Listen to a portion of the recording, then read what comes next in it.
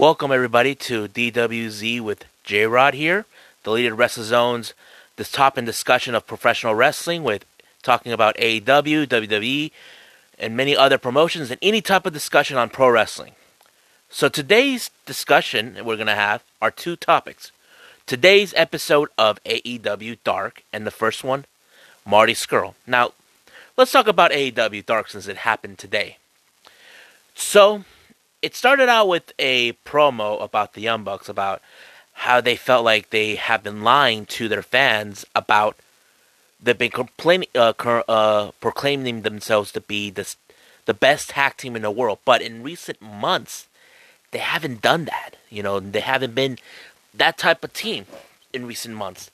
But what happened next is they felt now they're saying they've been lying to the fans and they've been lying to themselves about it. And it was kind of clear, okay, now they got a tag team title shot against SCU's Frank Kazarian and this. So basically, it's going to be now an interesting for this coming Wednesday on Dynamite to see the Bucks finally trying to prove themselves. Yes, they are the best tag team in the world.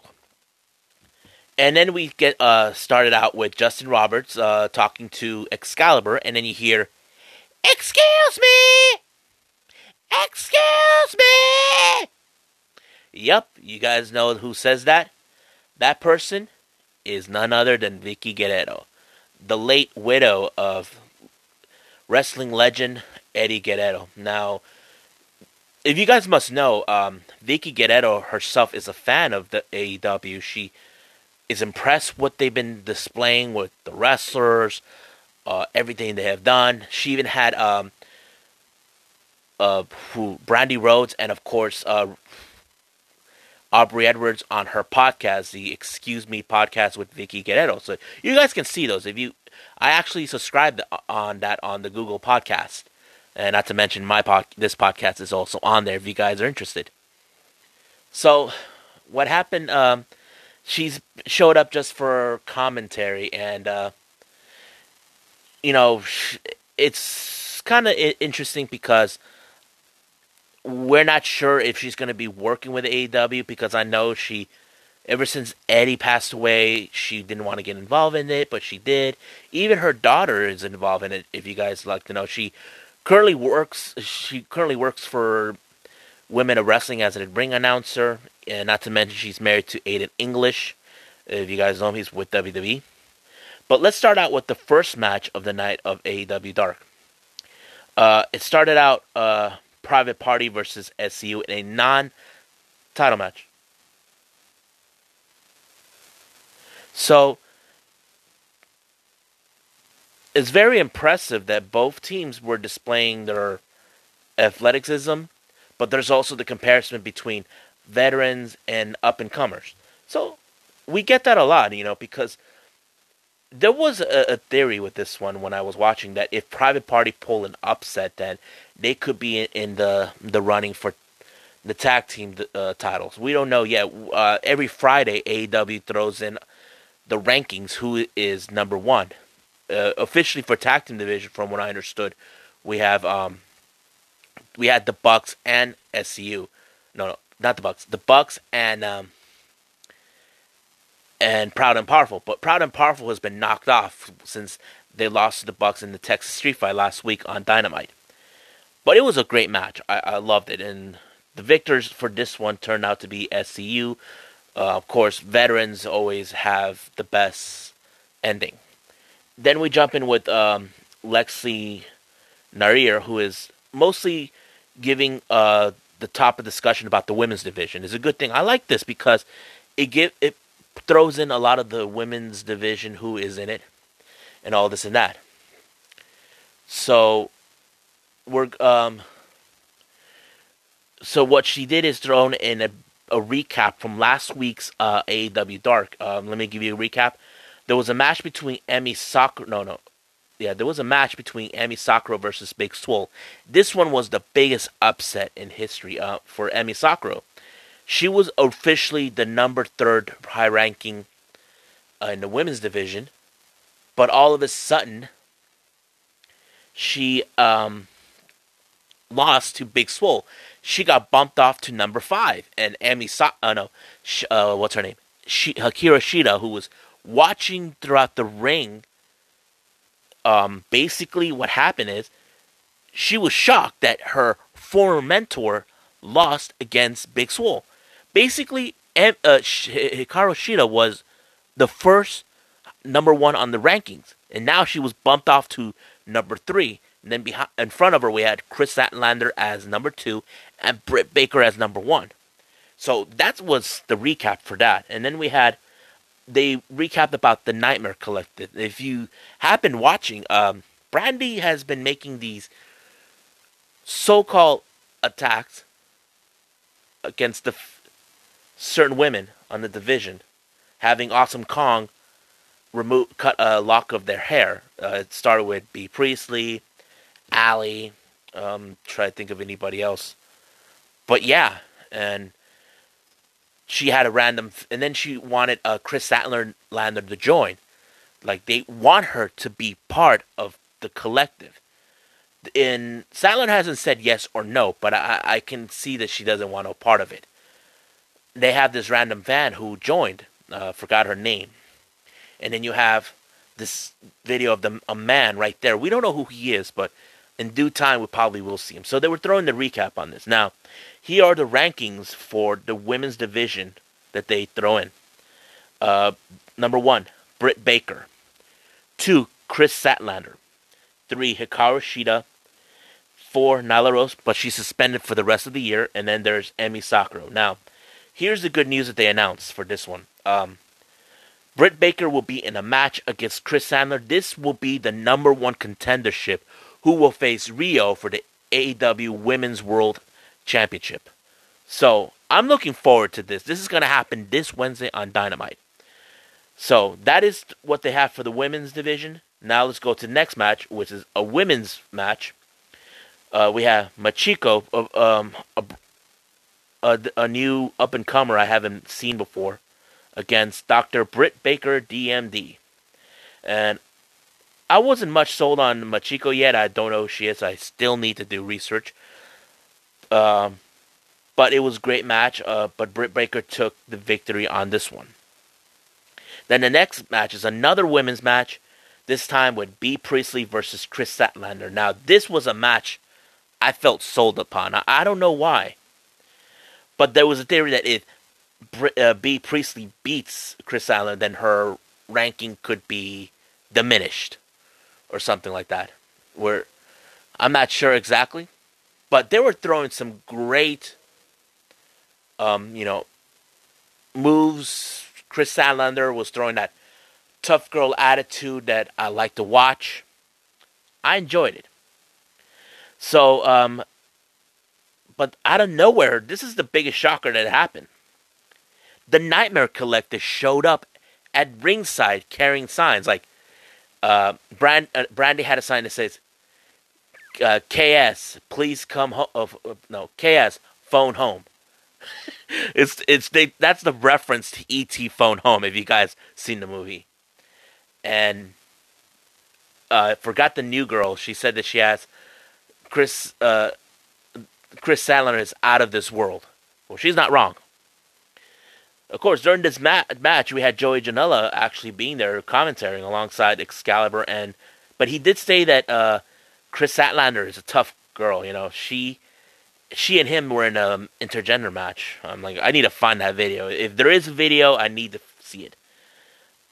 But the victory for this match turned out to be Chris Statlander. It was a great match. Now, after the match, Chris Statlander put up a promo saying that the leader of the alien race is coming soon. Basically, she's now saying that she's coming for the AEW Women's Championship. Now, Chris Statlander, in my opinion, is one of the fastest rising stars in the women's division. I mean, we see now with Britt Baker. I feel like the women's division is becoming a bit more tighter and stronger because they're throwing some women I don't know. I mean, Chris Statlander really impressed me a lot. So let's move on to the main event for AEW Dark. We had the Hybrid 2, consisting of Jack Evans and Angelico teaming up with the Bastard Pac, versus the Best Friends, Chuck Taylor and Trent and Orange Cassidy. Now this was an amazing match to watch.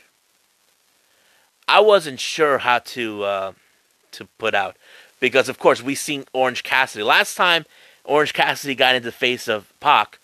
Basically, he kicked them right in the face because you know how Pac is, you know. So it was great to see. Now, much of the match, you only been seeing Chuck and Trent taking much of the fight. Orange Cassidy was there, like just standing there until they finally. But he impressed me when he did a little move with Pac, you know. And you guys can still see that on YouTube. You know, it's really great. So I loved it. I can't wait for what's gonna happen next. But of course, like I said, we got AEW Dynamite coming up soon. I just can't wait what's gonna go down. So that is it for AEW Dark. Now let's go with Marty Scurll. So, as you all know, there was a discussion with Nico and I talk about Marty Scurll. Now, the biggest shocker that happened is right after Into the Fire by NWA, Nick Aldis beat James Storm in a 2 out of 3 falls. So after that, the lights turn dark. You hear the music, and I'm like, wait a minute, that is Marty's music. And then you hear the what, and here comes the villain, making his presence known. And Nick Aldis in the ring, he's like looking at a ghost. This is something that many people were talking. This whole thing blew out throughout the social media. Some people were like, what the heck? What about AEW? I mean, that is the one of those things that is still being discussed. I mean, there was indications about Marty going to AEW. Now, let me give you guys a little trade secret. If you all recall, anybody who lives in the California area, it doesn't matter if you're in San Diego where I live, or in LA, or somewhere around, the Bucks had a a meet and greet at Victorville, like not that far from where they live. They live in Hesperia, they live 2 hours away from Vegas. From what I can tell, Nico told me something. My friend Nico, who co-hosts the YouTube channel with me, he said something that was interesting. Nick had this indication, or like spilling the beans about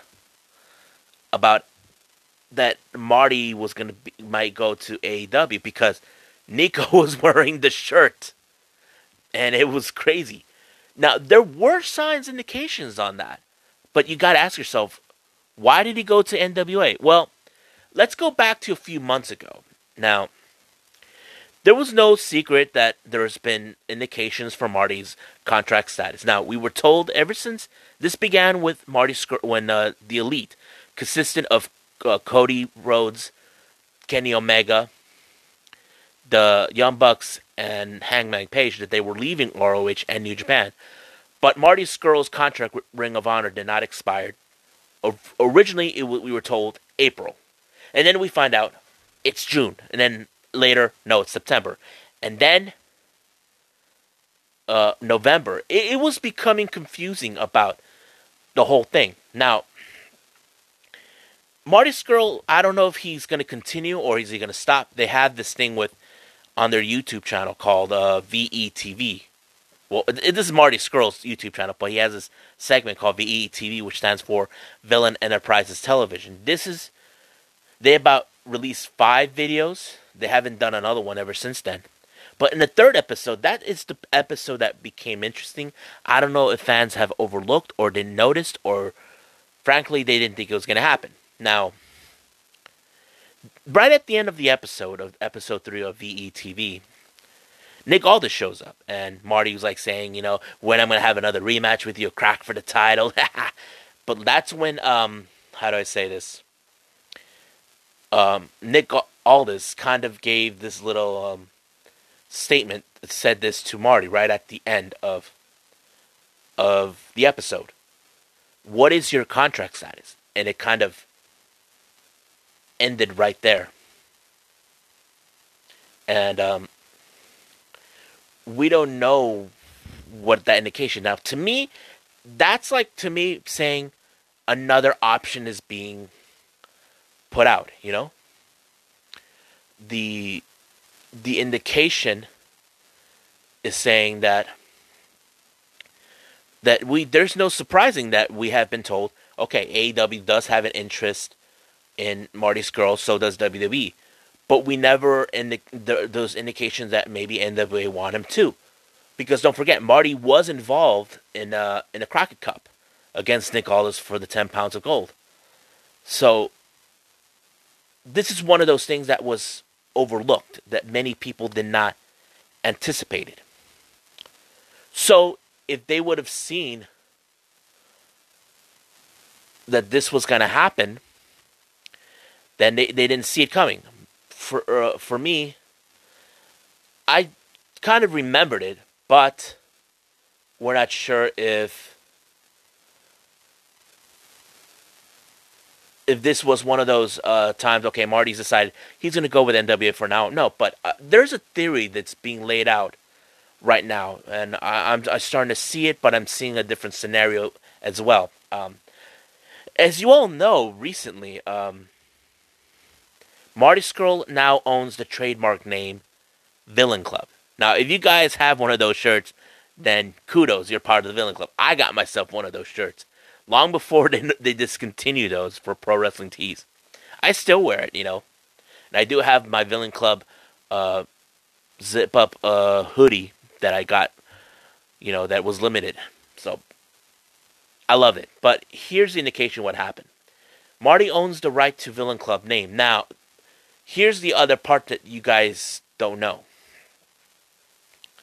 Recently on WWE, Luke Harper has been released from WWE, and of course, once wrestlers are leaving WWE, they're giving a 90-day no compete clause. Basically, they cannot be wrestling anywhere. There was a picture of Marty with Darby Allin that said Villain Club ?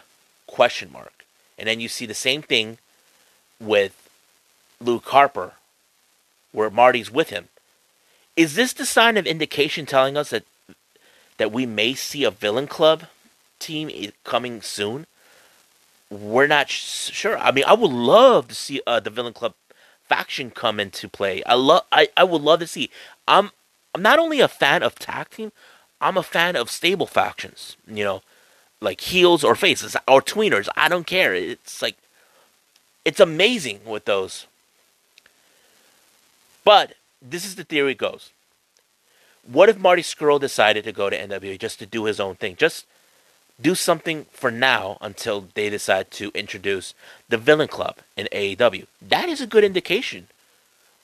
But there's another thing that kind of made me think of my mind. What if Marty decides he wants to do both? Like go with AEW, do the Villain Club thing right over there, and then he does a solo thing in the NWA. I mean, there's nothing wrong with that. I mean, if you must know, NWA are pre-tapes. The same thing with AEW Dark, same thing with MLW. They're all pre-tapes, and they stream it on the day they're saying they're going to release it on YouTube. That's one of those indications I can see that I'm saying, okay, maybe he will probably work with AEW because they are giving chances for their talent to work with any other promotion or just time just to work, to be home, to be with their families. That's one of those indications they have put out with AEW. So I'm thinking, okay, maybe because we're seeing that too with MJF. MJF is not only with AEW, he still works for MLW. And the reason they're allowing him, well, MLW can see the value in him. And Tony Schiavone was with MLW, but he decided, focus mainly on his commentary as a sports announcer, also work with AEW. So he kind of decided, I'm going to stop working with MLW.